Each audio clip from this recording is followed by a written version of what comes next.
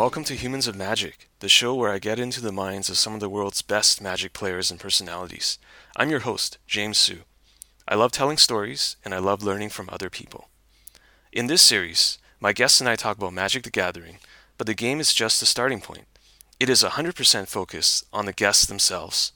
This is a place where I can highlight their passions, interests, and stories. You'll hear less talk about Magic-specific strategy and more talk about what my guests have learned over the years. I hope that you will enjoy these free-flowing conversations. Today on Humans of Magic, I'm talking to Ben Friedman. Now, how do I even begin to introduce Ben's achievements? Quite simply, he's a beast. He's only 23 years old, but he's had 3 Grand Prix top 8s, 18 Pro Tour appearances, 2 of which he's top 16 and 1 of which he's top 32, and he's got 150 lifetime pro points. Ben's also got 4 Star City Games Invitational top 8s, and in his own words, it's been a wild ride. So I was super excited to talk to him today because I wanted to know how he managed to do all of that in a short amount of time. And what began as a normal conversation turned into philosophical, entertaining, and went into a bunch of different directions that I didn't originally anticipate. I think Ben is a very thoughtful guy, and you can see that during our interview, he had some pauses between his answers, and I kept most of them in because, it's just a lot of stuff going on in his mind, and I was extremely privileged to have the chance to talk to him. Along the way, he also talks about great friendships that have formed over the years, some of the teams, some of the experiences, some of the failures, and some of the successes. So I had a great time talking to Ben. I think he's got a bright future ahead of him both in terms of Magic and outside of Magic, and I hope you enjoy this interview.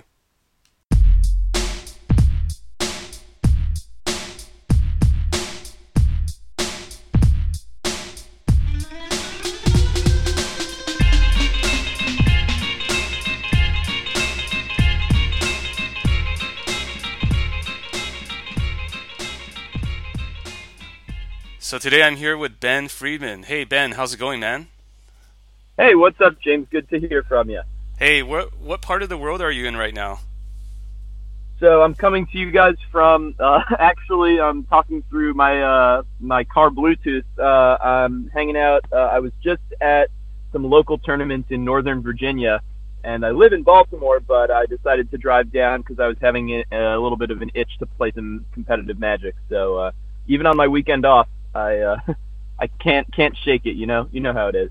Yeah, man, weekend warrior, right? Yeah, for real. I get home. I'm like, all right, nice. I have this weekend off. I'm like, actually, I'm gonna play a little Modern, a little Legacy this weekend, and then on July 4th itself, I'll have the day off to go do other stuff and cook out with friends and stuff.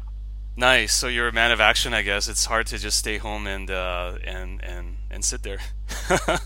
Yeah. Oh, yeah. For real. If I'm not moving forward in some way, I feel like I'm just burning daylight, and that sucks. Right.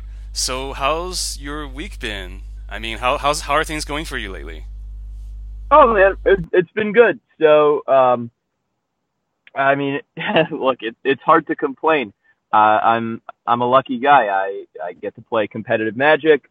I've made something of a name for myself at this point. I can walk into a tournament and almost anywhere I'll have at least a few people that I know. So I've been on a bit of a travel run lately. I went to a bunch of Grand Prix, doing a little Road Warrior type thing, and it's been okay. I came up short in my goal to qualify for Sydney, and then potentially leverage that to get enough pro points to get gold. So right now, I'm just kind of hanging out with my silver invite in my back pocket, and you know, although it was disappointing to play in a bunch of tournaments and not really see too much of a reward for it in the last couple months, I I really can't complain. I'm, just hit the threshold for, when I play in the Pro Tour in Honolulu in the fall, I will hit that 150 pro point lifetime threshold. So I'll be eligible for the Hall of Fame, although I don't really harbor any illusions that I'm going to get voted in. Well, I'm certainly rooting for you to be in the Hall of Fame at some point. That would be awesome. But just for the listeners who don't really know the difference, like what is the gap between silver and gold for you right now, personally? Yeah, I mean, so the way it works, silver level is 20 or 18 points and up in a given season, and the pro points are awarded, at Pro Tours and Grand Prix. And right now I have 25 or 26, I'm not sure, but kind of halfway to that mark where you're gold level pro, which is 33, and that qualifies you for all the Pro Tours. And we're kind of coming up dry for the rest of the season because there's only one more Grand Prix that I can play in, and it's in Montreal. And even if I win the tournament, I won't get gold, although I wouldn't complain about winning a Grand Prix. That would be awesome. But yeah, I mean, it's been kind of a slog as of late with regards to my Magic stuff, but I'm hoping to knuckle down a little bit and put in the reps to get some knowledge with different decks in different formats. And I came up really close in the last 2 Modern Grand Prix I played in. I lost win-ins in both of them in a pretty dramatic fashion. And hopefully this next one in Indianapolis, hopefully that one will be the one where I finally knock out that top 8. It's been a long time since I had a GP top 8, and then use that as kind of a leverage to start my season off right and hopefully get gold next year or hell, even better. All right, so Ben, let's start from the beginning. Tell me a little bit about where you came from and where you grew up. Yeah, sure, man. So, yeah, I guess not that many Magic players know too much about my background. So I was born and raised in Baltimore, Maryland, which is a pretty nice place to live if you're going to play in a lot of high-level Magic tournaments because it's easy travel to almost all of the different East Coast tournament locations. And I've lived here my whole life. So Ben, tell me a little bit about your family, like your mom and dad. What did they do? And yeah. Okay, cool. Yeah. So things started out. I have the very very plain Jane family situation. Growing up, mom, dad, and younger brother and sister, and dad was doing computer programming. Mom was a college professor. And yeah, so just, your pretty standard American dream and all that jazz. And I was in, I guess I was 6 years old on the school bus and some other kids were playing Pokemon cards and that kind of started it all off. So I had to be cool and play Pokemon with them. So I got some cards. And then a couple years later, I graduated to Yu-Gi-Oh! And I was playing that for a few years. And then by the time middle school rolled around, all my friends were playing Magic cards. So I figured, what the hell? I was the best Yu-Gi-Oh player. I could be the best Magic player at my school also. So I got really into it. I always was very competitive and started looking online for different decks and strategies. And I remember there were, it must have been 2004 or something like that. So Ben, when you said you've always been competitive. I mean, was that during when you started playing Pokemon with friends at school, or were you always competitive for like even farther back than as you can remember? Yeah, I mean, even playing like Monopoly or chess or whatever at home, just any casual board game, I wanted to win. I mean, I always got a rush from winning, but I think that's fairly normal, especially among, little boys, that it's normal for a 6-year-old boy to say, yeah, I want to win. Even, I was playing soccer in my youth league way back in the day in the Pee Wee leagues. And yeah, so I was always pretty competitive, but Magic was just a really good outlet for that because there was infinite creativity available. I was able to play in tournaments and win money, and that was really cool to me as a middle schooler to come in and say I made $50 playing in a Magic tournament this weekend, which everyone would boo and ah. But Yeah. it was a lot of fun, and I got more and more into it, and it's the kind of positive feedback loop where as you do something more and more, it becomes more and more natural. You get better, you get more enjoyment out of it. The same with any competitive or really any pursuit whatsoever where you're putting in that effort and you're getting the reward of improving your skill. And so that's how it shook out for me, and I've been playing ever since. Right. And when you first started playing Magic at school, do you remember were there any particular cards or decks that you gravitated towards in the beginning? So I remember, I think the very first deck that I got for myself, or I should say that Mom got for me, was Darksteel. So it was the height of Ravager Affinity in competitive Magic, but in my world, it was, look at this cool modular deck. So there was a pre-constructed deck that I got, a theme deck, and I, got all the cards, said, oh wow, this is awesome. And then I would trade for cards from my friends, and I would add them to the deck, and I wouldn't take out anything because why would you want to take out any of these other awesome cards? So yeah, the classic story, little kid with an 85 card, blue-black modular deck going up against people playing fully powered Skull Clamp Goblins or Skull Clamp Affinity in the local tournaments. And I think, so I played that.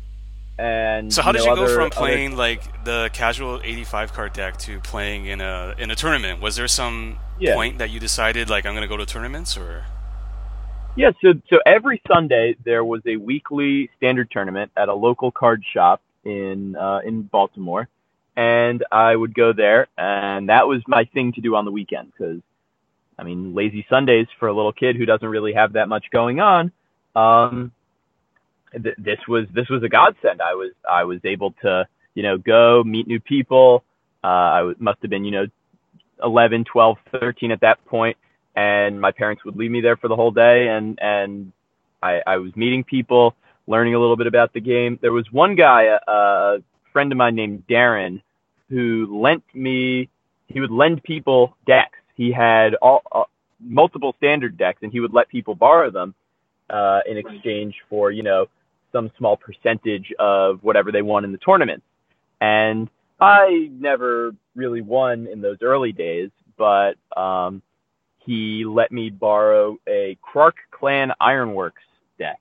And this was, the kind of bastard cousin to real full-powered Affinity back in those dark days of Mirrodin. And it was a neat combo deck, and I liked it. I enjoyed the fact that I could just beat people on turn 3 and make a million stupid little dinky mirror creatures and kill them. And to be completely honest, it wasn't about a particular strategy really working for me as much as, oh wow, I can actually win at Magic in this competitive setting, and I'm actually playing a good deck, and so I was never super caught up in playing my own rogue creations.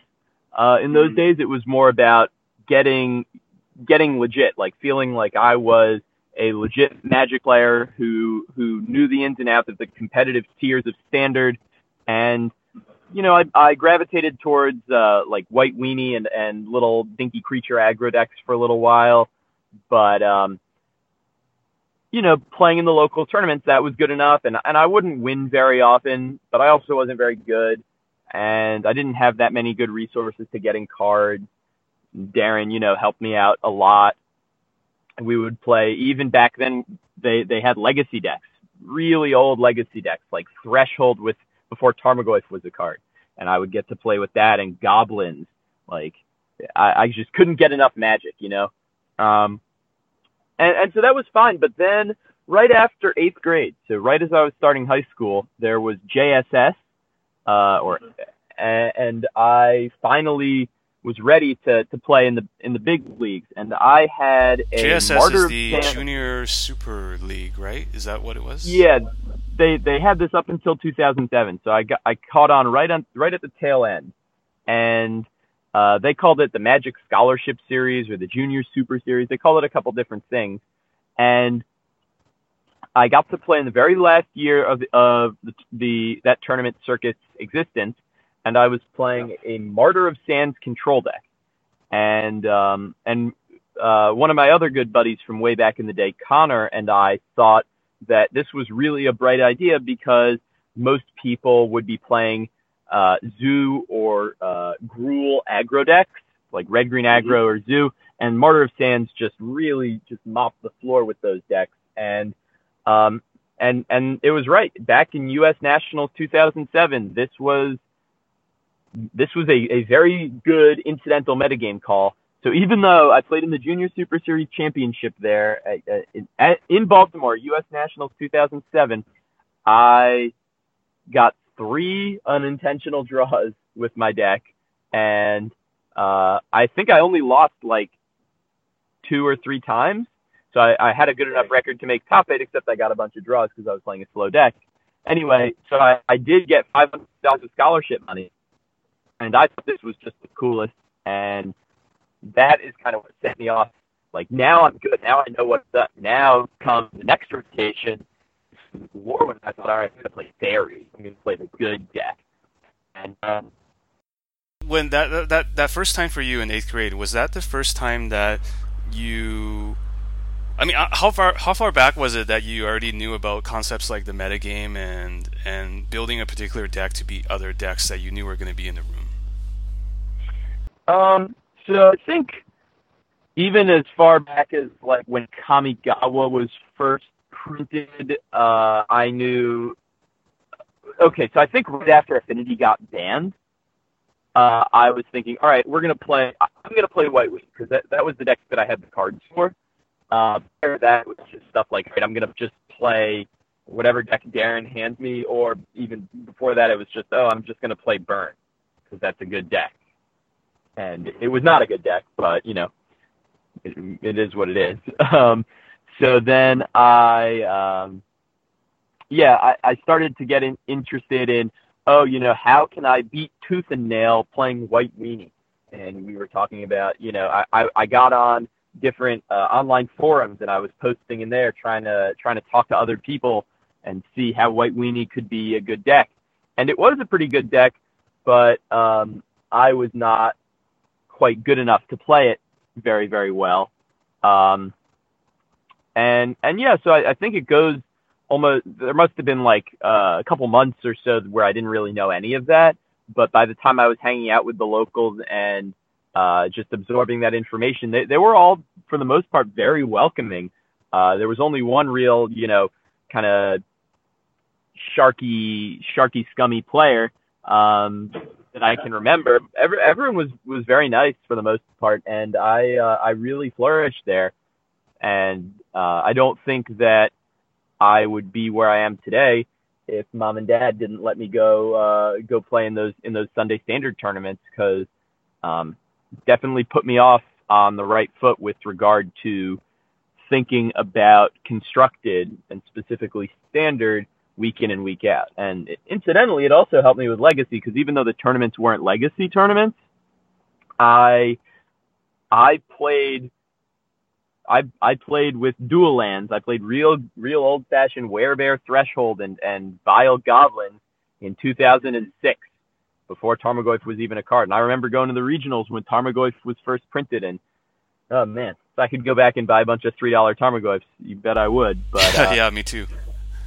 But yeah, now that was a good base to jump off and start getting involved in more competitive Magic, and it also gave me a nice jumping off point for Legacy, because the longer the more longevity you have with that format, the better off you are in general. Yeah, that's the reason why I'm asking you these questions, is because I really want to I'm trying to understand. I think I have now understand in terms of how you got so good or leveled up so quickly, because I mean, it sounds like even when you were extremely young, like maybe 11 or 12, you were playing in weekly standard tournaments. It's not always the case with a lot of Magic players where they have shyness or they don't want to do that. But it sounds like you were very willing to dive in, and you were willing to get better. I mean, by going to forums and asking for advice. And it sounds like from the beginning you had this mindset of, I want to win and I want to figure out how to get better. Is that fair? Oh yeah, I was obsessed. I would sit there in class and just think about, okay, definitely for JSS Nationals 2007, I remember sitting in my classroom just thinking and just writing deck lists over and over again with sideboard plans and like and sculpting it, saying, all right, this is the sideboard I need. And I remember thinking, okay, when they printed Planar Chaos, it was like, how can I like what decks what cards can I use? Can I splash black for Extirpator? Can I splash red for this or that? And really thinking hard about different ways to make it so that my deck was perfectly lined up post sideboard against every deck in the format, and trying things like playing 4 colors and the Tron mana base. I remember that. That was what they call going deep. But it was blue-white Martyr of Sands, Tron, like Martyr Tron. So Gab Nassif played that at a world tournament, and I looked at his list, and I said, for the mirror match, I'm going to splash some Extirpates. How am I going to fit those in? I don't know. Let's try and massage the mana base. I play some Prismatic Lens, and I want Detritivore to also be good in the mirror match. So I had all these like techie cards to beat the Martyr Mirror, which I thought was going to be popular. And it was pretty good, all things considered, for these wacky 3-color Martyr brews that I was coming up with. But yeah, really the salient point there is I was way more comfortable at the Magic tournaments than I was in school as, an awkward preteen. And I was super obsessed with getting better, with getting my deck to win. I just knew that I could do it, and I was just really overwhelmed by the possibility of being world class at Magic. Mm-hmm. Were there people that in your group or in tournaments that you looked up to at that time, like either online or in real life, that you said to yourself you wanted to be at their level, maybe? Or oh yeah, there were a couple folks. I had Darren, who was lending me cards, my friend Connor, who I would hang out with from time to time, and a couple years older than me, who I looked up to. Another kid named Matt, who I always saw as like, this is the cool kid. This is who I want to be like. And, he must have been, 15 or 16 when I was 13 or 14. And I would just be like, yo, Matt, I see I forget. I remember he got a tattoo one day, and I was like, wow, that's super cool. And then he proceeded to walk all over the tournament with whatever deck he was playing. And I was like, wow, I want to be as good as you. I want to be as cool as you.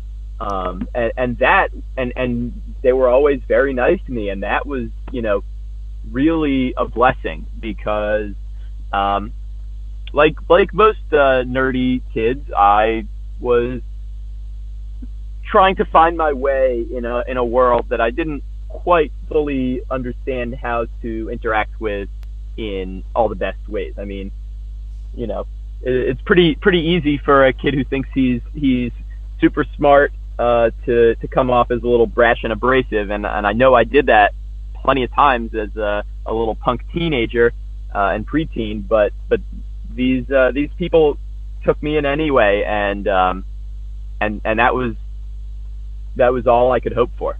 Yeah. So what was your? I don't know if your school had cliques, but what was a part of the group you were with? What was your crew like in school? Was it the Magic players, or was it something else? So definitely in middle school, during lunch, we would sit and play a giant multiplayer game of Magic. Then I was still playing, touch football with the other guys at recess. It was a small private school, so it wasn't like just a huge complete mess Hmm. of people. So there were only a couple different groups, but I was able to interact with everyone. Even in middle school, the teachers would say, you can't exclude, you can't tell someone they can't play football with you. So if I wanted to go and play football, I was allowed to. I wasn't very good, Hmm. but It's more it about was what you it want was to do, still right, and not excluding people. yeah, Yeah. it was fine. But definitely, the people who I would go to their birthday parties and things like that.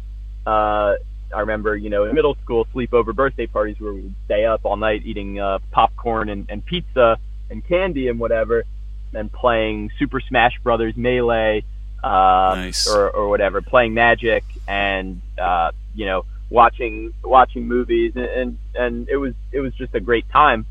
Um, and yeah, that was my crew. So I mostly hung out with the nerdier magic-y player kind of kids, but it was a tight knit enough grade that I was still able, and really anyone was able to talk to anyone else. There was not really the I wasn't really getting bullied or anything at school. I just Hmm. found my inner confidence a little bit more in Magic compared to in school, where I was like, trying to fit in with a bunch of people, and I just wanted to have people who I could call friends. But at Magic, I thought, I'm going to excel. I'm going to be great. I'm going to be, I hesitate to use the term, but I'm going to be an alpha male of this environment. Even though obviously I wasn't. I was a little punk kid, Hmm. but I thought that I could. I just had a little bit more of a backbone. Right. Right. Well, it worked out pretty well. I mean, I made tons of friends. I think some of the people I met playing Magic are the most interesting people Hmm. that there are to meet in the world. People who think about the world in interesting and different ways. And yeah, I don't think that it was time poorly spent.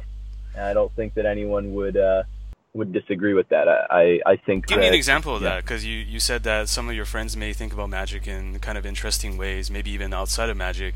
Did you guys talk about a lot of things outside of the game, and what was the group like? I mean, just in terms of the diversity, or maybe how they thought about things. Give me an example. Yeah, so I mean, people come and go with Magic.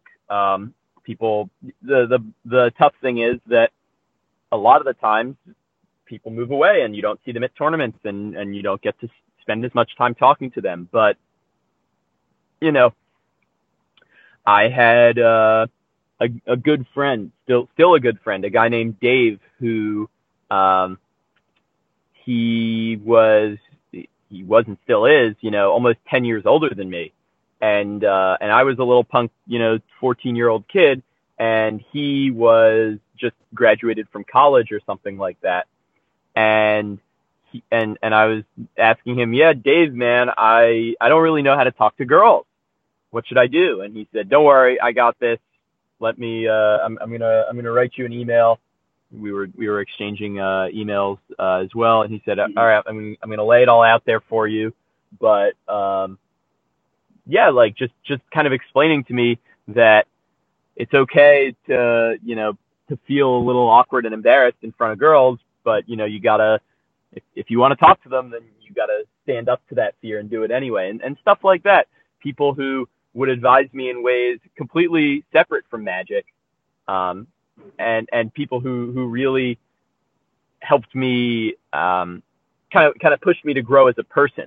So in addition to that, uh, definitely people who filled in kind of a role halfway between a brother and a dad, uh, guys who were, somewhere between 5 and 15 years older than me, kind of teaching me a little bit about, what there was to expect in the years to come, and that helped a lot. And yeah, so learning a little bit about what to expect come college, and stuff like that was very helpful. And just Right. having those friends and having people there to kind of keep me sane, to guide me, and to let me know when I was going a little insane or going off the beaten path a little bit, especially because when I was 16, 17 years old, I had a lot to learn about not being selfish and being nice to other people, and they basically explained it to me that I was risking creating a very toxic environment for myself based on my attitude, and just because I'd won a couple of Magic tournaments didn't obligate everyone else to be nice to me, even if I wasn't being nice to them, and I should just kind of So was it selfishness, or was it sort of ego that you had? Yeah, ego, selfishness, just not really being able to empathize well with other people, and I mean, that's just a part of growing up for a lot of people, but they helped me grow up, and some people have a hard time growing up, and getting that extra reinforcement was good, and really seeing firsthand when they were saying, yeah, I've noticed that you've relaxed a lot in the last couple months, and this was years and years ago, and I was like, all right, yeah, cool, I'm glad that I've corrected the behavior that was really annoying everybody. Mm-hmm. So it sounded like you had a pretty good group of friends who were more experienced in life than you. Someone like Dave, who was maybe 10 years older, and so he's been through some of that stuff, so they could kind of keep you honest and give you some advice that you may not get from people who are just the same age as you in school, right? Yeah, and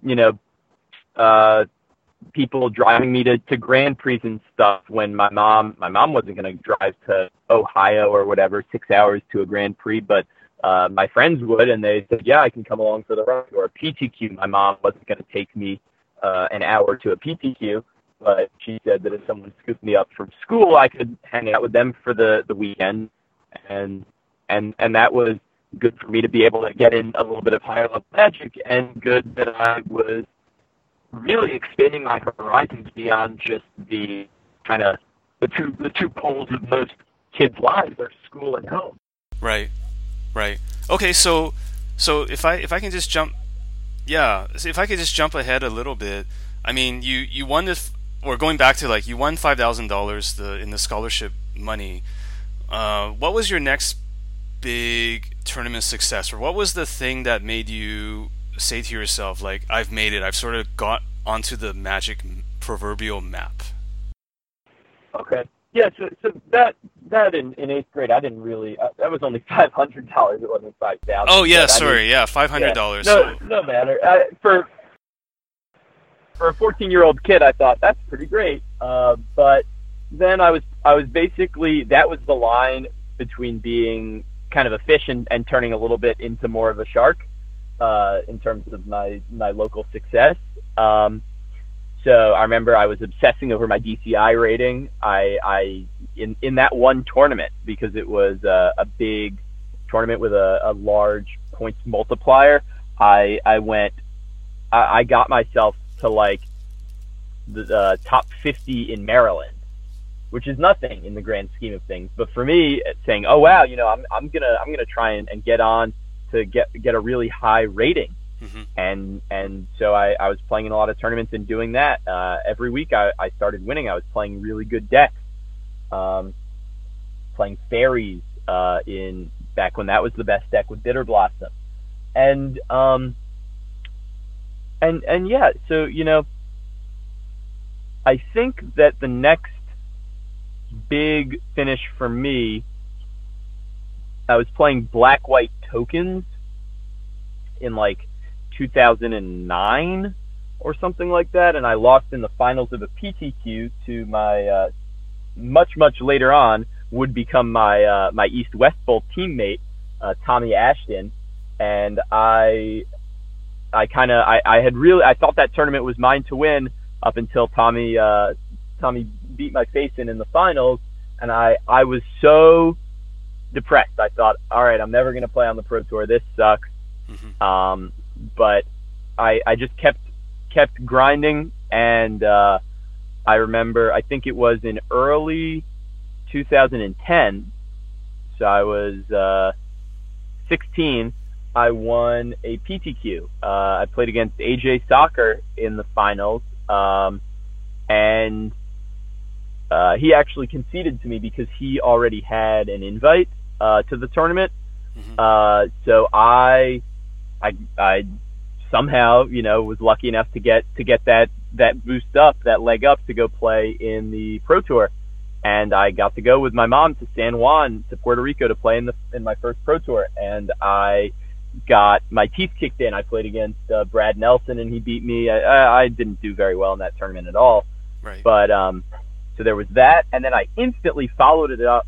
I came back, and I was kind of like, all right, well, screw this. And then I just followed up with another PTQ win. I went down to Roanoke, Virginia, and I won a PTQ in June. And that's when I was like, maybe there's something about that. And I went to Amsterdam for that Pro Tour.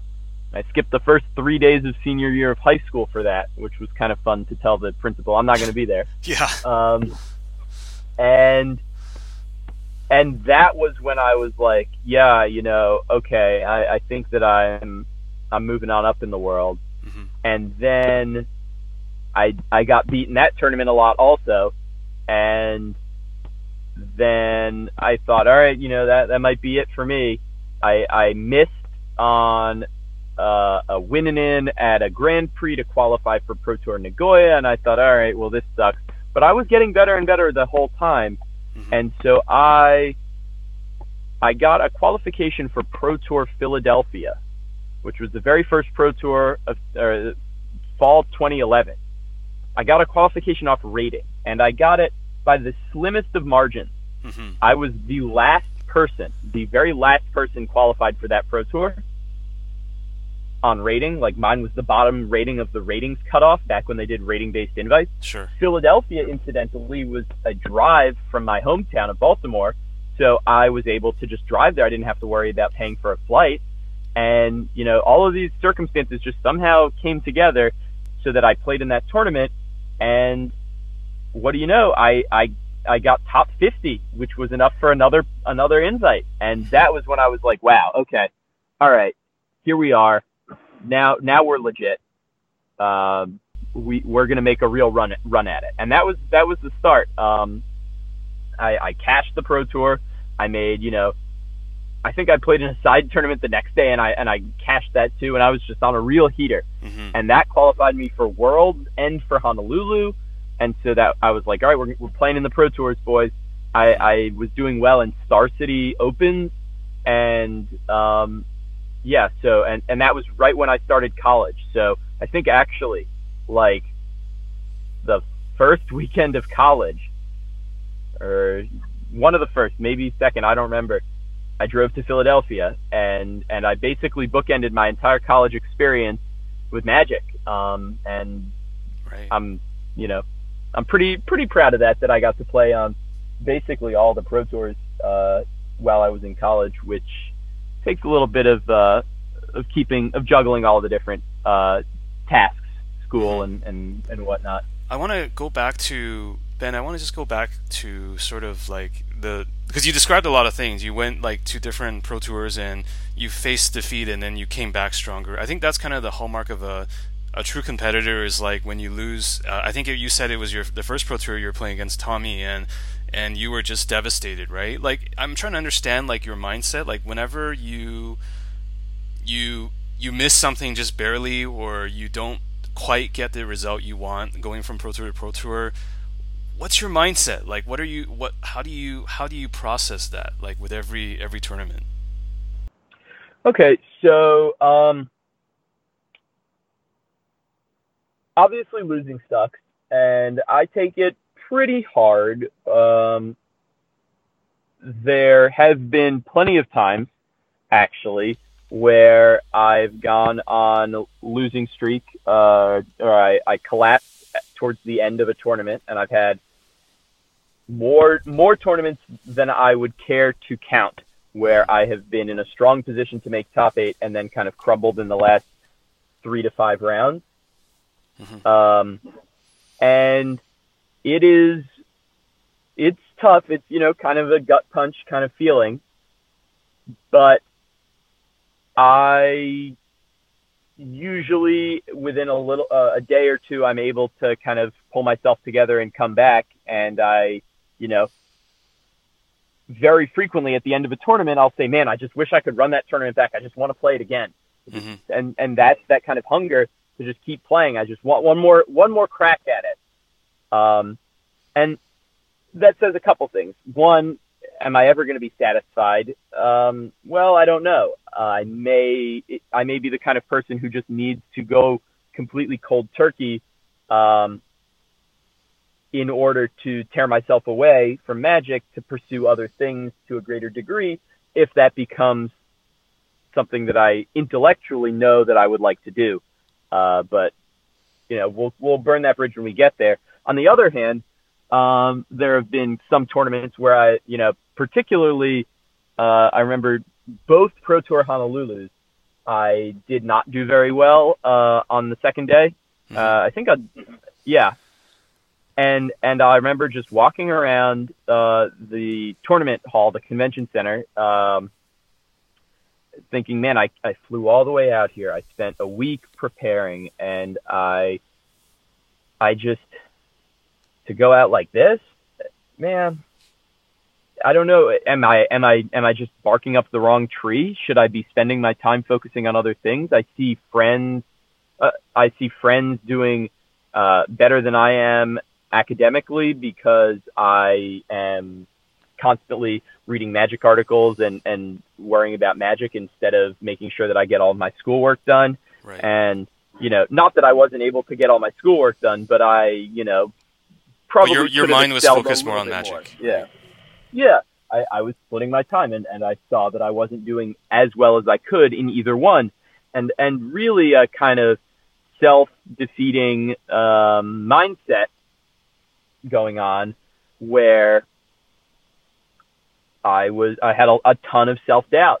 And I mean, I still get that sometimes. I haven't in a while, but I recognize that I am kind of pot committed at this point to seeing Magic through to whatever I deem to be a natural success or a complete success before I can kind of give it up. And I can put it on the back burner for a little while, and I've done that in the past, but I've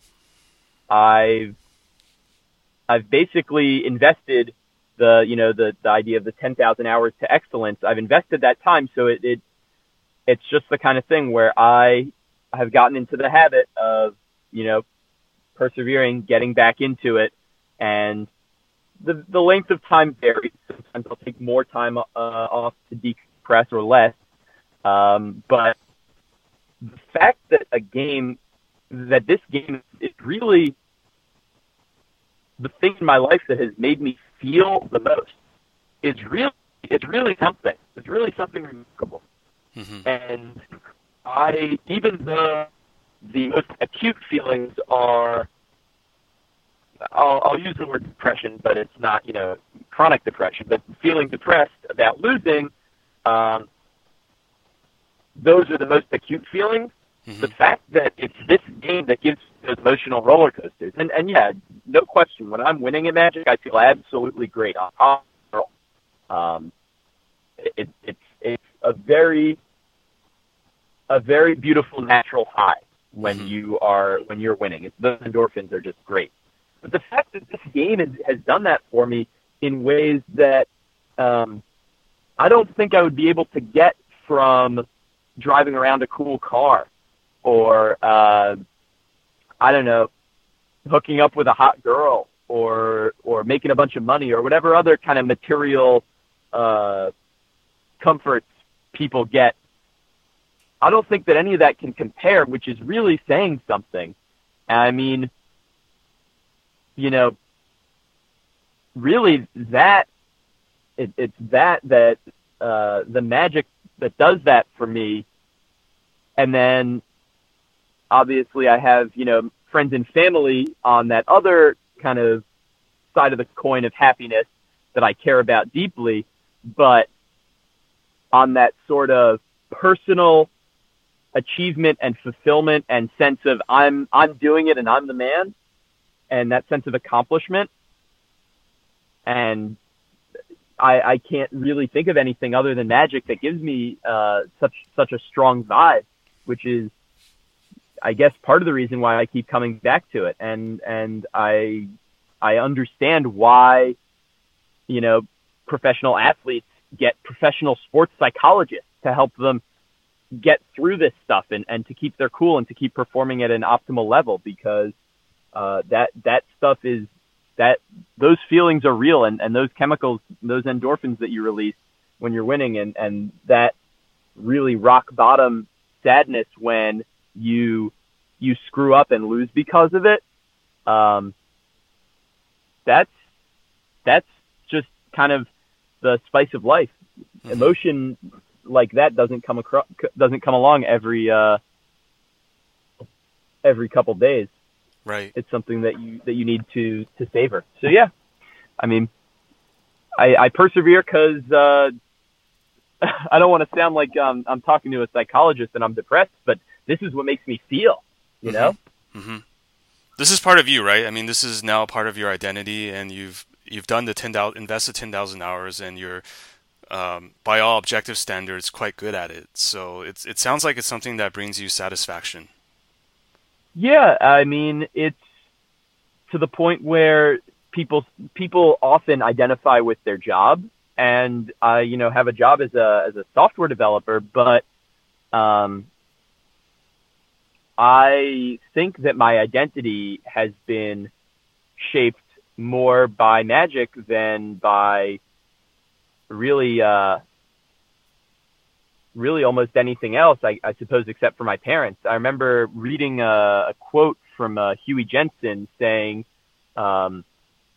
magic has influenced him more than anything in the world. Magic and the people he's met have influenced him more than anything in the world, with the possible exception of his parents.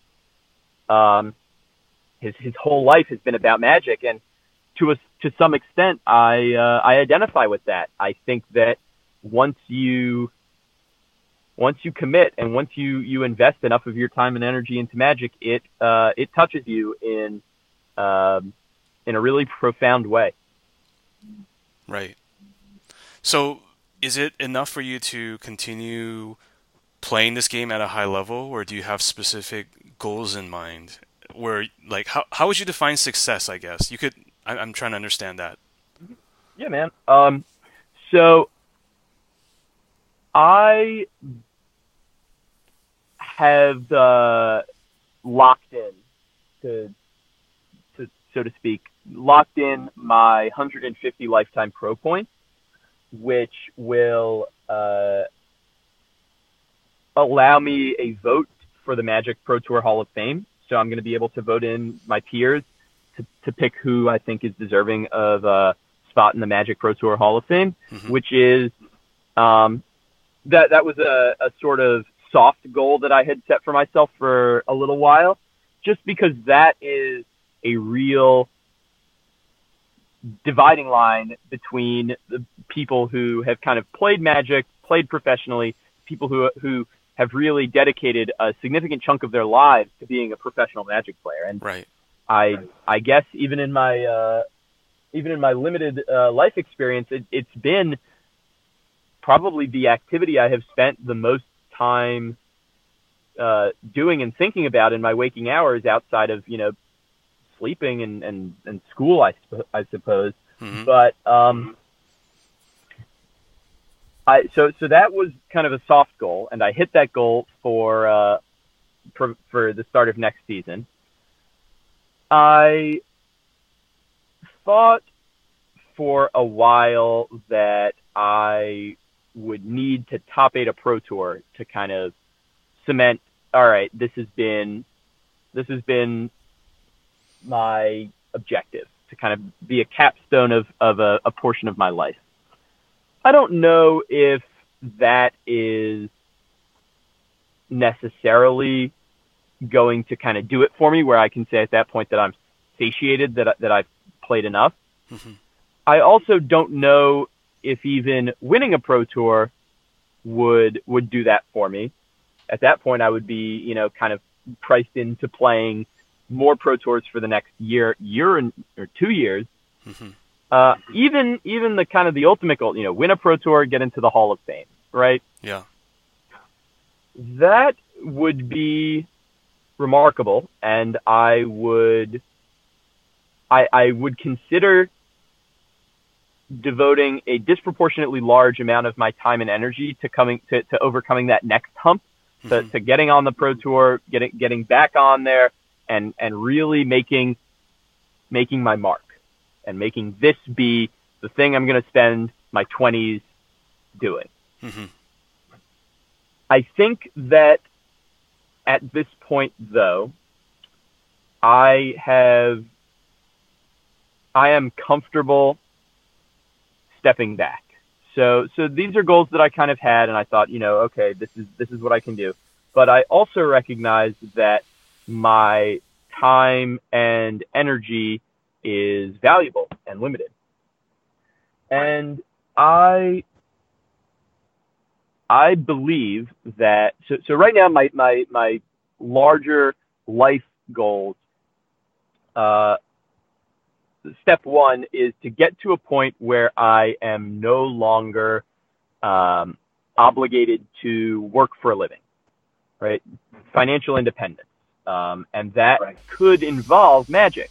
I have, been contemplating different ways of getting to the point where I can use Magic and potentially helping, coaching, teaching other people, because I always did enjoy giving back and teaching, and figuring out some way to stitch that all together would be the real kind of the platform off of which I could then decide, all right, now we're going to make a serious run for ourselves. Now I'm going to make a serious run for myself at becoming one of the best players ever. Right. So that is an option. I think that my other option is to take a step back and to pick up my Hall of Fame invite, say this is the sign that I have accomplished something, maybe not exactly what I initially set out to accomplish, or maybe not, as much of an accomplishment as I could hope for, but an accomplishment nonetheless, and use that and then put Magic to the side and come back if and when I am good and ready. Magic is not going anywhere, and spend the next couple years optimizing other areas of my life. Right. So I have this choice in front of me, James. I don't know, and no one can really make this decision for me. Mm-hmm. It's kind of a decision that I have to make for myself. But that said, I'm going to kind of ride out the rest of this season and this year. I'm going to go to Honolulu. If for some fortuitous reason I end up doing supremely well in one of these tournaments, then I will stick around. And if not, then I'm going to probably consult with same people that I've always consulted with, friends from Magic and mom and dad, and get to the point where I'm comfortable making that decision one way or the other, because I have been doing sort of half measures for a little while, trying to keep a bunch of different objectives going. And some of my best friends have said, look, if you want to absolutely be world class at anything, you need to have kind of a single-minded obsessive focus. And that's what you had with Magic way back when the only other things you had to worry about were some dumb high school classes. Mm-hmm. And that's what got you here. but you are not going to be able to balance that with the rest of the real world demands, you need to kind of put up or shut up. And I'm comfortable either way, but I think that, you know, sometimes Magic players say, oh, if I can't make a decision, I'll just flip a coin. I guess this is basically my version of that, where I'm saying I'm going to go to the Pro Tour in Honolulu, and I'll play in the tournaments I'm qualified for. But if it's not meant to be, then it's not meant to be, and I will kind of bid Magic not a goodbye, but a so long, and I'll see you in a couple years. Yeah. Yeah. It's crazy sometimes how tough life can be, right? There's these forks in the road, and I mean, we always look back and think of it as little points on the map or forks in the road, but it's tough, man. Like, I've been there, and I know other people have been there. It's like, I feel like, yeah, sometimes we do have to make a sort of ultimatum for ourselves in life, but we also, or at least I also wonder, like, is it fair to do that? I mean, of course it's good to have a focus, but am I going to make a decision and then regret it? That's sort of I mean, analysis paralysis, dude. You sit around thinking about all this stuff, and the problem is that you get very comfortable. You get habits, and you get set in your habits, and you maybe rationally and intellectually know that you should be doing something different, and like you said, sometimes you got to give yourself that ultimatum, because if you don't, then you can end up kind of half-assing it through huge swaths of your life, and I don't think that anyone wants to do that. I mean, I commend people like Neil Oliver, who made a blog about they're going to just spend 1 year making Magic their job. They're going to put in 8 hours a day playing Magic online, and this is what they're going to do, and it's because they care deeply about it, and if they fail, at least they tried their damnedest. Right, no regrets kind of thing. Yeah, and I respect that immensely. And I respect also the people who say, yeah, Magic is just going to be kind of a sideshow in my life for the foreseeable future. And people like my teammate Tim Wu did that for years, and then suddenly it all kind of came together for him in the span of a Grand Prix and a couple of the subsequent Pro Tours, to the point where now he's saying, yeah, maybe now he's, in his late 30s, he's saying, I'm going to put together another run at it, because he was playing in Pro Tours when I was in preschool, and now he's coming back at it. And I respect both of those decisions, but I also recognize that I have this kind of, that everybody has this kind of tendency to keep doing what they're doing, just go with the flow, and you get into a rut. And so, yeah, I do want to give myself that ultimatum, like we were talking about. Right. And you were talking about, at some point when you do have to make this decision, you're going to be consulting with your family and perhaps closest Magic playing friends. Who are your closest Magic playing friends? So, it's a big list. I have a lot of people who I am comfortable talking about really intimate personal decisions and I won't say crisis, but personal problems that I need to work through. I guess first and foremost, probably Alex Majleton, who I hope at some point you'll be able to interview, because he also has an interesting story. So I'm going to consult with him. I have a bunch of other great friends, Joe Demestrio, who I personally feel like I helped him in a lot of the same ways that I was helped, so kind of a pay it forward kind of effect. When he was a little bit socially stunted and just kind of working on, in his own words, becoming a real person. And we've grown together to the point where, I'm comfortable consulting him on any of this stuff, and we thought, the purpose of life and happiness and all that good. And we're very much on the same wavelength with regard to a lot of that. I would also probably to good friend Christian Calcano, who has a wildly different perspective than I do.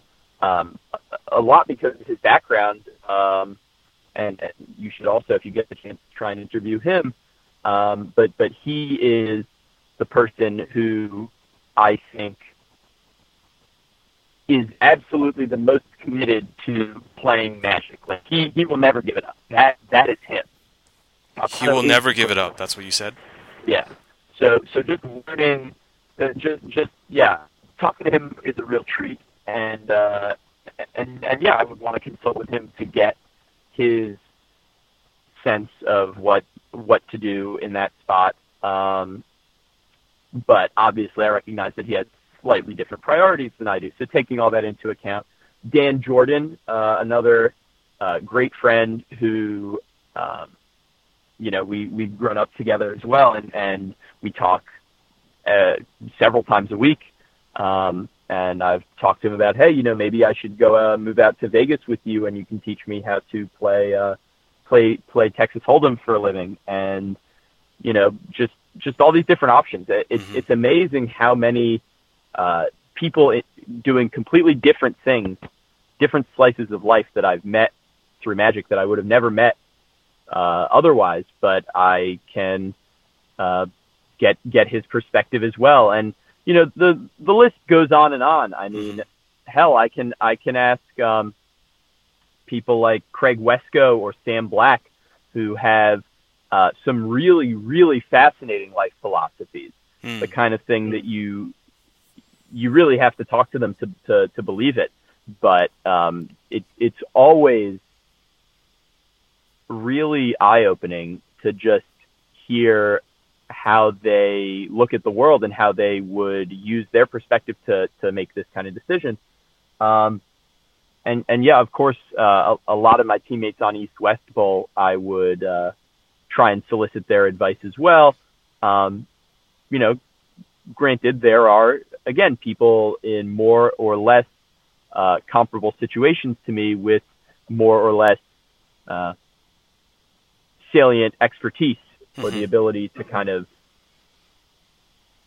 empathize with my situation because they've been in a similar one. But to make the answer super short, I think that Alex Madge is probably my number one go-to guy to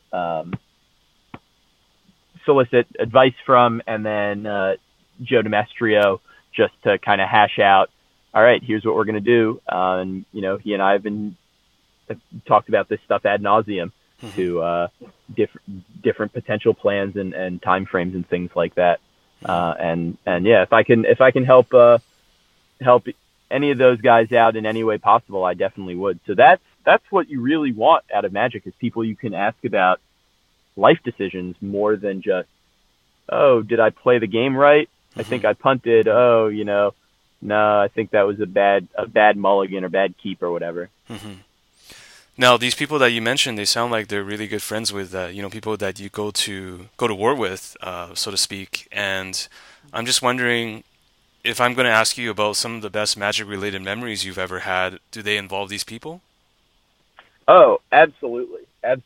So, the best Magic-related memories that I think there are the pre-Pro Tour testing houses. It's sort of like, I don't know, imagine being on it's something in between a frat house and MTV Cribs and just like real life Magic Online and just this giant brain trust and mix MTV and the Food Network, because we're also always eating. It's just basically everything that a young Magic addicted guy would want to do that's what you have in the house. It's a complete escape from reality. And it's Okay. the kind of thing that you look back and you say, wow, we stayed up. And I mean, I remember in one testing house, and I'm always jet lagged from the random trips. Sure. In one testing house, I stayed up all night long testing some matchup in Brussels. And then I was doing my physics midterm. And then I stayed up and we were doing kind of sleeping shifts, and you just kind of get into this weird delirious, like, happy state, and people are stressing about decks, and it's just the kind of thing where you have to step back and say, wow, this is an experience that you can have in life. Like, this is allowed. This is crazy. This is so far removed. And you're all complicit in this experience too. Yeah, and you're there with your best friends, and you meet people from all over. I mean, in a testing house in Hawaii, you just come up, everyone has nicknames for each other, and everyone's got, like little catchphrases that people are saying. All the best Magic slang is made in these testing houses. So every dumb piece of Magic slang you've heard probably comes from one of those. Yeah, so what can I say? The Honolulu Beach House, I'm so excited. I'm gonna call those people up on and try and re-rent from them. I have to call them up this week to try and re-rent from them in October, because it was just it's just a complete escape from reality. You step off that plane in whatever city, and you meet up with all your friends. And one of my friends, we rented a sports car. We rented a red Camaro, and I drove that around Hawaii to go pick up draft sets because we wanted to keep drafting. And I was blasting the radio, and I thought, this is like a video game. Right. It's not real. It's surreal. Yeah. It's crazy. And then we all eat a giant tub of ice cream at midnight, because that's what I like to do. And or in the testing houses in Portland, it was awesome. It's like summer camp. Right. It's Magic summer camp, and it is. Yeah, looking back, I mean, if I would go, I would do it all again for those experiences. You just while away the hours, just palling around with your friends, and that is the good life. That is. If I could come up with kind of a dream situation, it would be like every month or every other month have just a week or 2 weeks, hell, whatever, if we're fantasizing, right, where it's just hanging out in a beach house, playing Magic, not a care in the world. Seriously, except of course what that 15th sideboard slot is going to be. Then everyone's stressing out. Yeah, so it sounds like through that, I mean, obviously House of Magic Degenerates sounds awesome, and I would imagine that you've been able to make a lot of really, really good friendships through that, or maybe make existing friendships even stronger, kind of thing. Yeah, you forge a really deep bond. Even guys that I met. Yeah, so I met these British dudes, and I had kind of met those guys at actually my very first Pro Tour, and then they were requalified for the Pro Tour in Honolulu, and I had occasion to invite them back onto our team, and it was great. We were making all kinds of dumb jokes. British people have their own slang, so just like the weird melting pot of British and American slang. It was really something. And if I'm ever in the UK, those are the people I'm going to message on Facebook and say, hey, let's meet up, let's go grab a beer or something, and just catch up. And it's the same with I have some Italian friends, and those are people that I've talked to about really more profound things than just Magic. It's like, they're struggling with similar identity crises that we are here, saying, I don't know if I should devote more time to Magic. So, Andre Mengucci, he was in the finals of the last Pro Tour. He and I really I really bonded with that kid, talking about, his questions about whether he should be continuing with his law school stuff over in Italy or what. He said he really wanted to try and move to the United States because he didn't think that that there was a future for him in Italy, and he just loved every time he was in America. So yeah, you really end up having some friendships that I don't think even the most preposterously deluded gambler would put odds on you to make that friendship before knowing that you played Magic. Yeah. I'm some kid born in Baltimore. Here's some kid born in some small town in Italy, and we end up being close friends to the point where we, have our own little rapport and dumb slang and catchphrases that we use with each other, nicknames and crap like that. That's crazy. And I mean, everyone has stuff like that, but Magic disproportionately gives you those outlier experiences, and that's awesome. Yeah, I mean, it has these sort of like global connections, and I suppose that's the magic of Magic, so to speak. Yeah, for real. And so, yeah, if anyone's listening to this, if you can gather some of your friends and do a testing house, a Pro Tour location, if you can script together a team in any way, shape, or form, you do that, because it is something you will carry with you for the rest of your life. Yeah, that's great. Great advice to live by, definitely. And for all the listeners out there, definitely try to get that set up. Yeah, if you qualify for the Pro Tour, message me. I'll give you every piece of well-weathered advice that I can from the Pro Tour. But nice. Yeah, I mean it's a great experience. It's definitely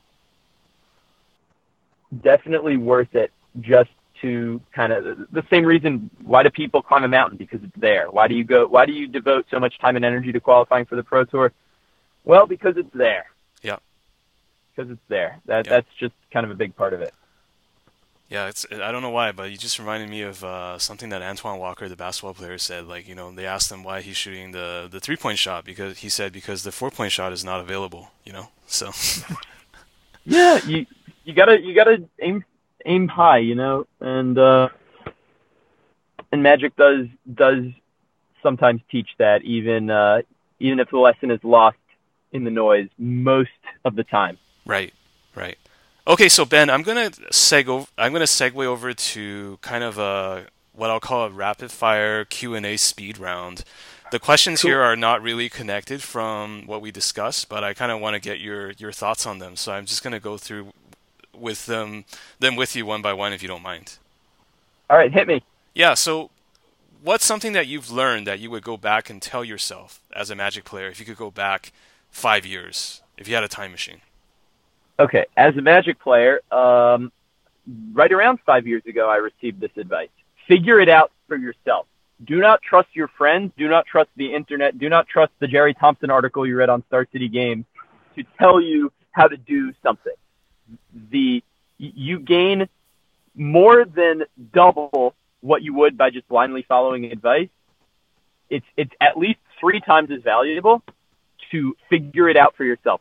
The fact that people are relying on sideboard guides is basically a huge crutch, a giant sign that they are both not particularly prepared and not getting better and getting more prepared and getting more experience for later.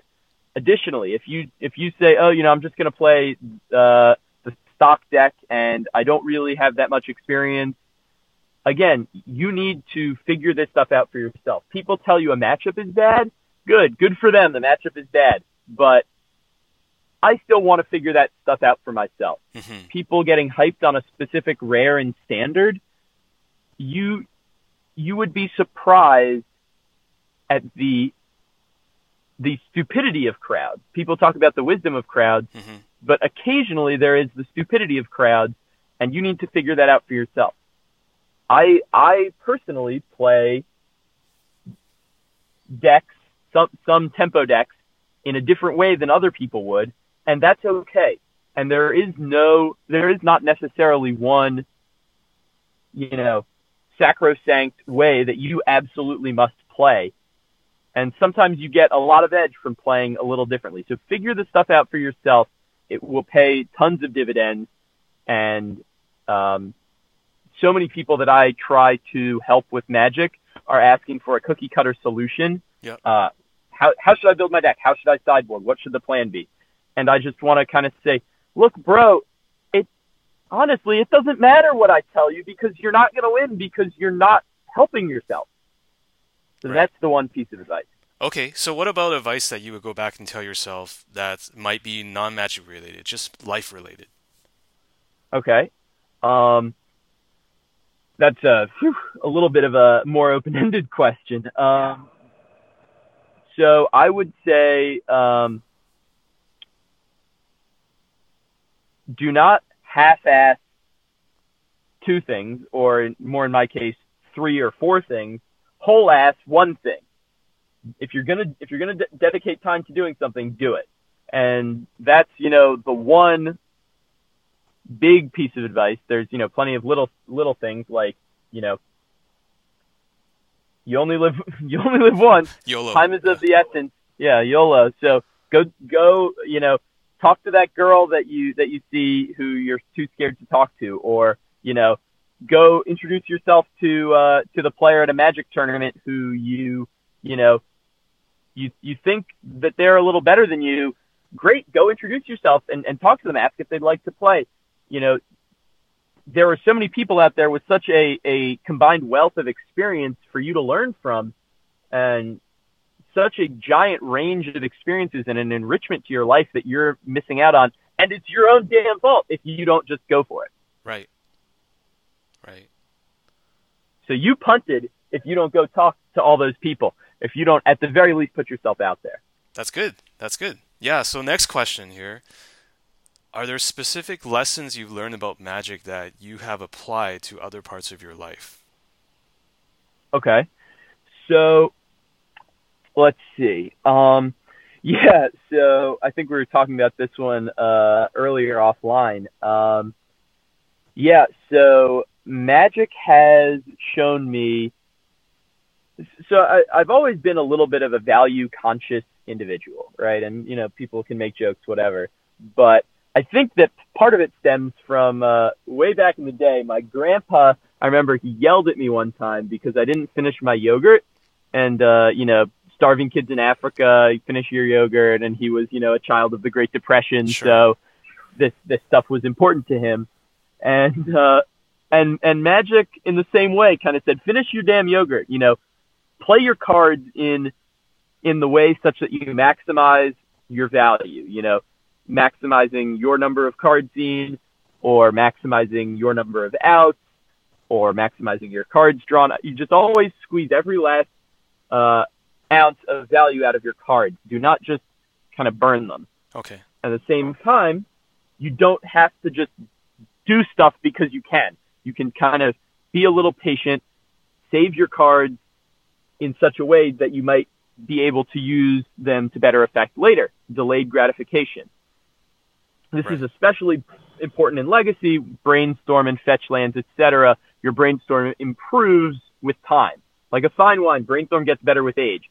The more cards you have in your hand, the better the Brainstorm card selection is going to be. Now, yeah, that's like what AJ said in that one time in that article, which is like the best Brainstorm is the one you never cast, right? Yeah. At the same time, I think that that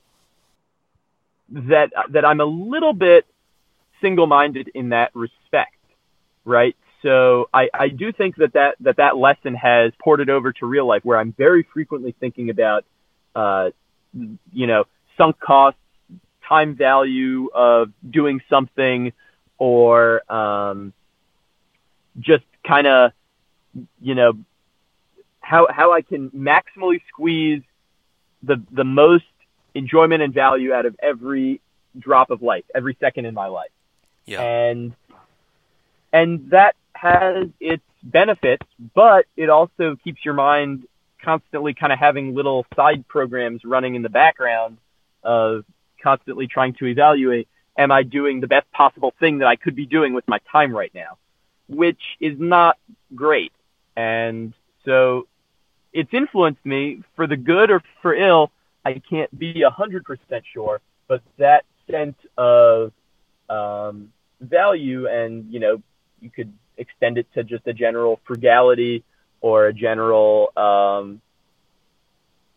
attempt to eke out the most, is something that I do consciously keep in check, because you don't always want to be constantly thinking about maximizing your equity.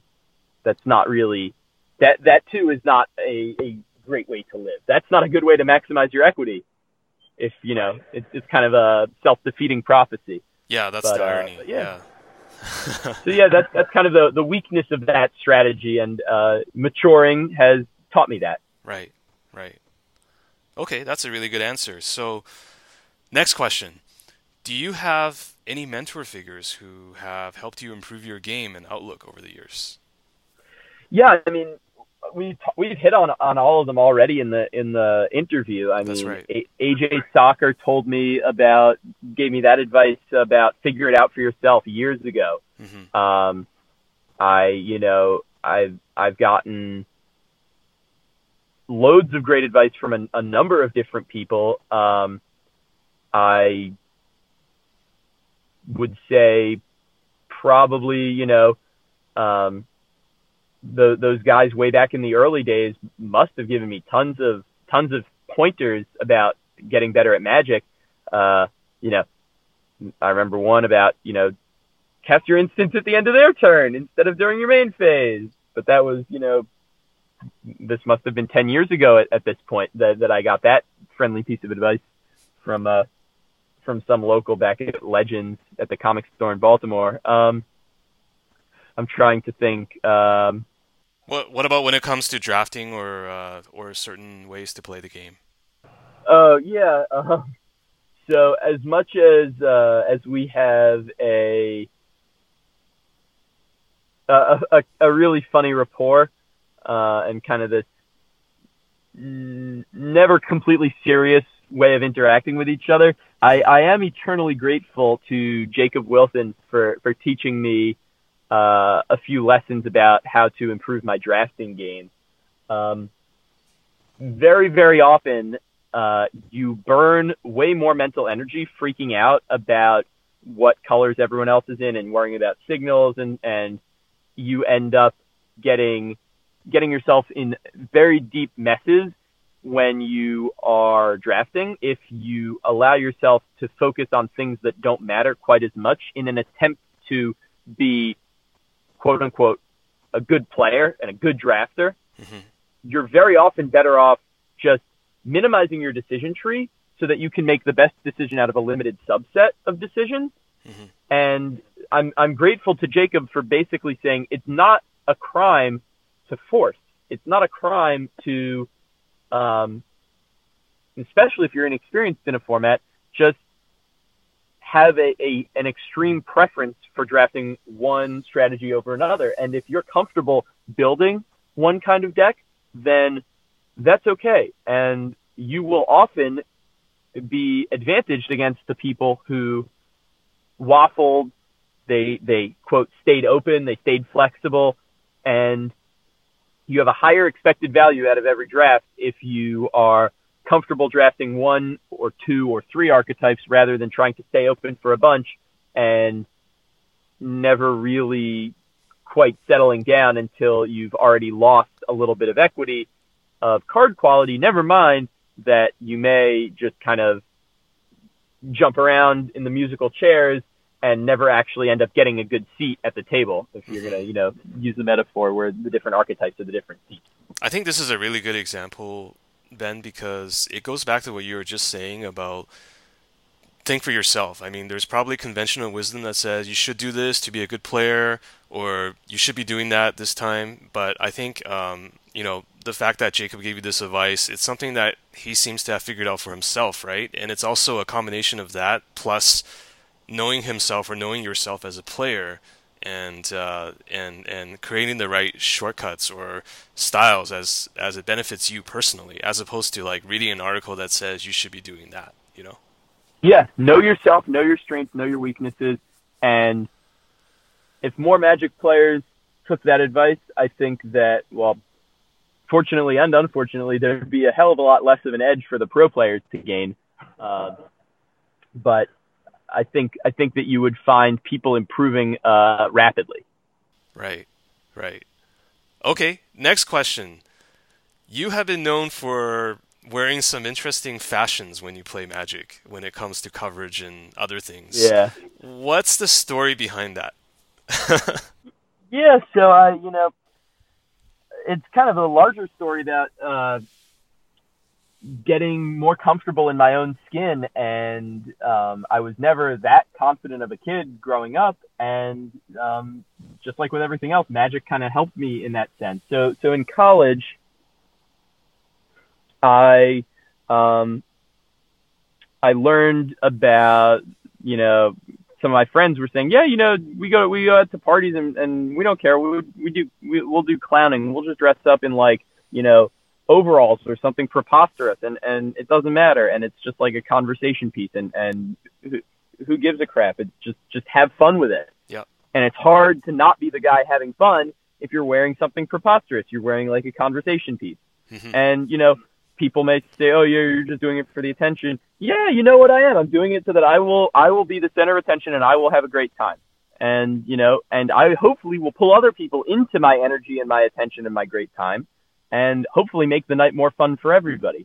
So I thought about that at Magic tournaments, and I said, it is hard to be too down on yourself if you're wearing a straw hat and a Hawaiian shirt or a Make America Great Again hat or whatever. I don't know, just some nonsense.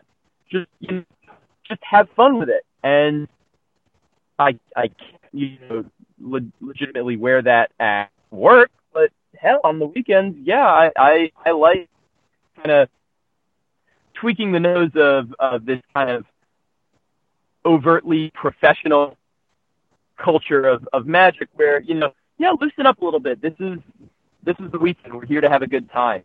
And I think Magic has lost some of that as it's matured as a game and as the Pro Tour has matured. It's interesting to hear you say that, because you're the last person I would expect to hear that, because on paper you're a very accomplished player, pro. You have so many Pro Tour appearances and Grand Prix top 8s and high finishes, and so I would I don't know, I guess I'm outside of this group, but I always kind of felt that there was this image that the pros were trying to build of like, we have this legitimate profession and we're going to wear ties and suits and that kind of thing. I don't know, like it feels like a little bit counter to conventional wisdom, but maybe that's what it's about, Yeah, I like it. I mean, yeah, people say, oh yeah, it's just another way of being a hipster and doing stuff ironically. But my attitude was, take it easy. Don't take yourself so seriously. My dream would be to go to a job where I can just wear a tank top and basketball shorts. It's comfortable. It's like freaking wearing pajamas all the time. But, I mean, I can mix it up. I mean, I can wear nice clothing, and I recognize that there is a time and place for it. But I think that it actually gets me more cachet and notoriety to wear the goofy stuff compared to the pros who are trying to project this image of sober professionalism. Mm-hmm. Plus, it's just plain fun wearing nonsensical crap. Right, you're forcing fun, and it's fun for you, and hopefully it's fun for other people to see that, right? Maybe one person picks it up, and who knows, right? Yeah, I mean, I recognize in some ways, like it's clowning. So yeah, I'm being a clown, but whatever. I like when the tournament has a little bit more life to it, and if that means that that people will say, "Oh, you're not taking it seriously." Well, whatever. Yeah, yeah, that's fair. That's fair. I noticed that you have a very interesting blog website and modernmanifesto.com, Modern Manifesto. And tell me about it. And because there's writing on there that I don't usually see from people who are very dedicated to magic. And I know I'm kind of generalizing here, but it seems like you're doing something interesting with that. Can you tell me how you came up with the concept behind the site and what kind of things you write about, just for people who may not be familiar with it? Yeah, man. So real quick, this was something I was doing a lot more last summer. I graduated from college and I got my job, and I was feeling in a kind of a creative rut. And I like talking about philosophy, and I like expressing myself. I like sharing ideas. Maybe there's a little bit of narcissism where I think I have such great ideas. I'm mature enough to recognize that that's possibly a thing, and hopefully not be too overt about it. But yeah, I felt like I needed to express myself. I was bitten by the writing bug, so I made the blog, and it's been on and off. I write in fits and starts, and it is something I would like to get back to because I haven't really written very much on the blog in the last 6 months.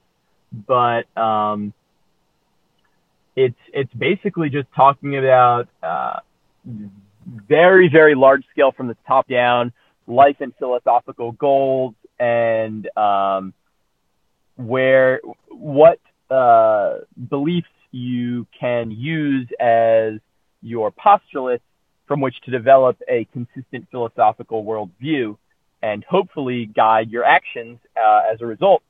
And it's the kind of thing that I like thinking about, but it's also the kind of thing that's very, very easy in the hustle and bustle of day-to-day life to forget about. And so it's there, and you're reminding me about it means I should probably go take another look at it. And I have some kind of half-baked ideas to throw back up on there.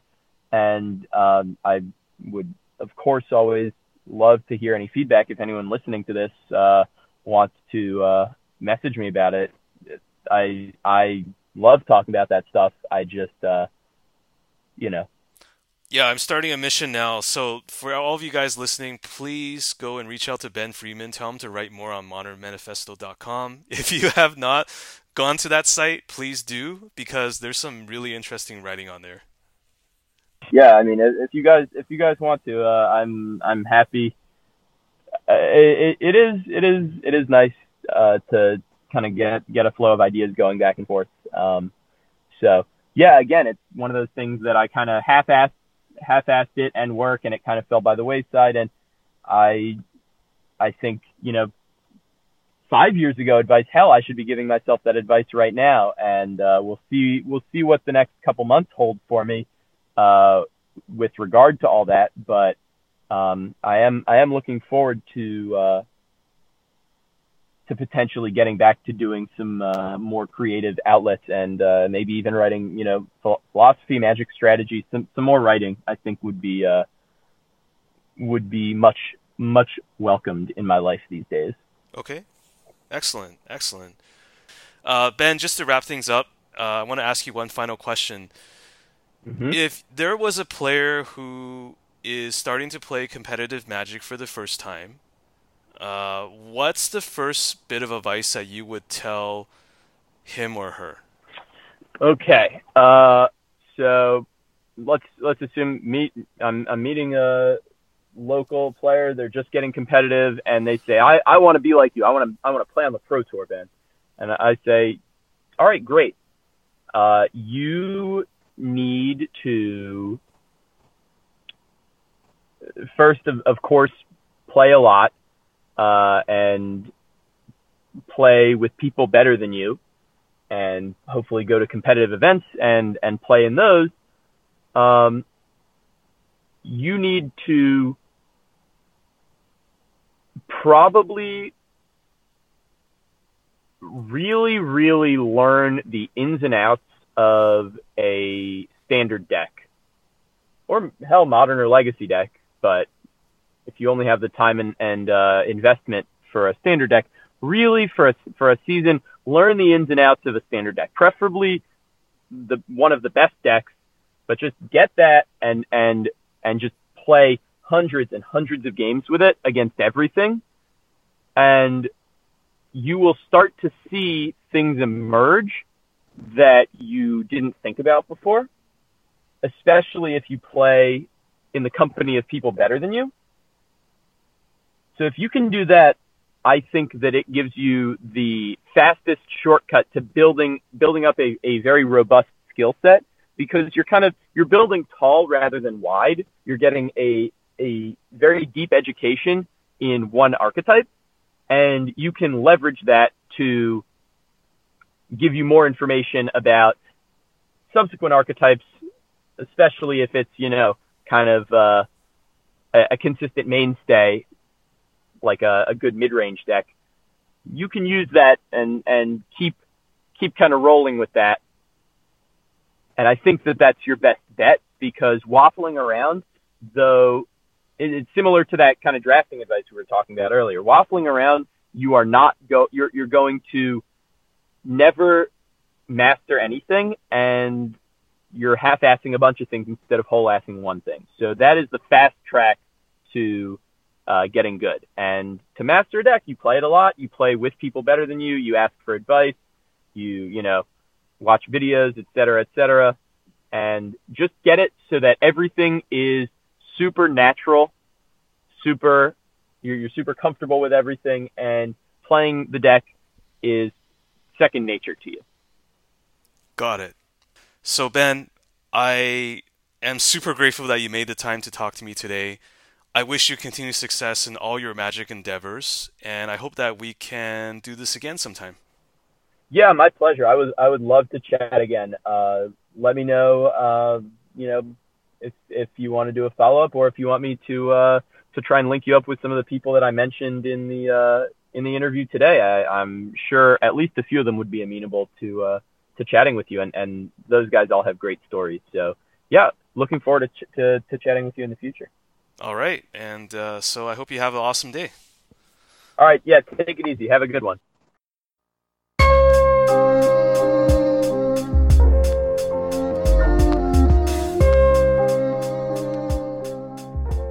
I hope you've enjoyed this episode of Humans of Magic. I would love to get feedback from you on how to make the show better.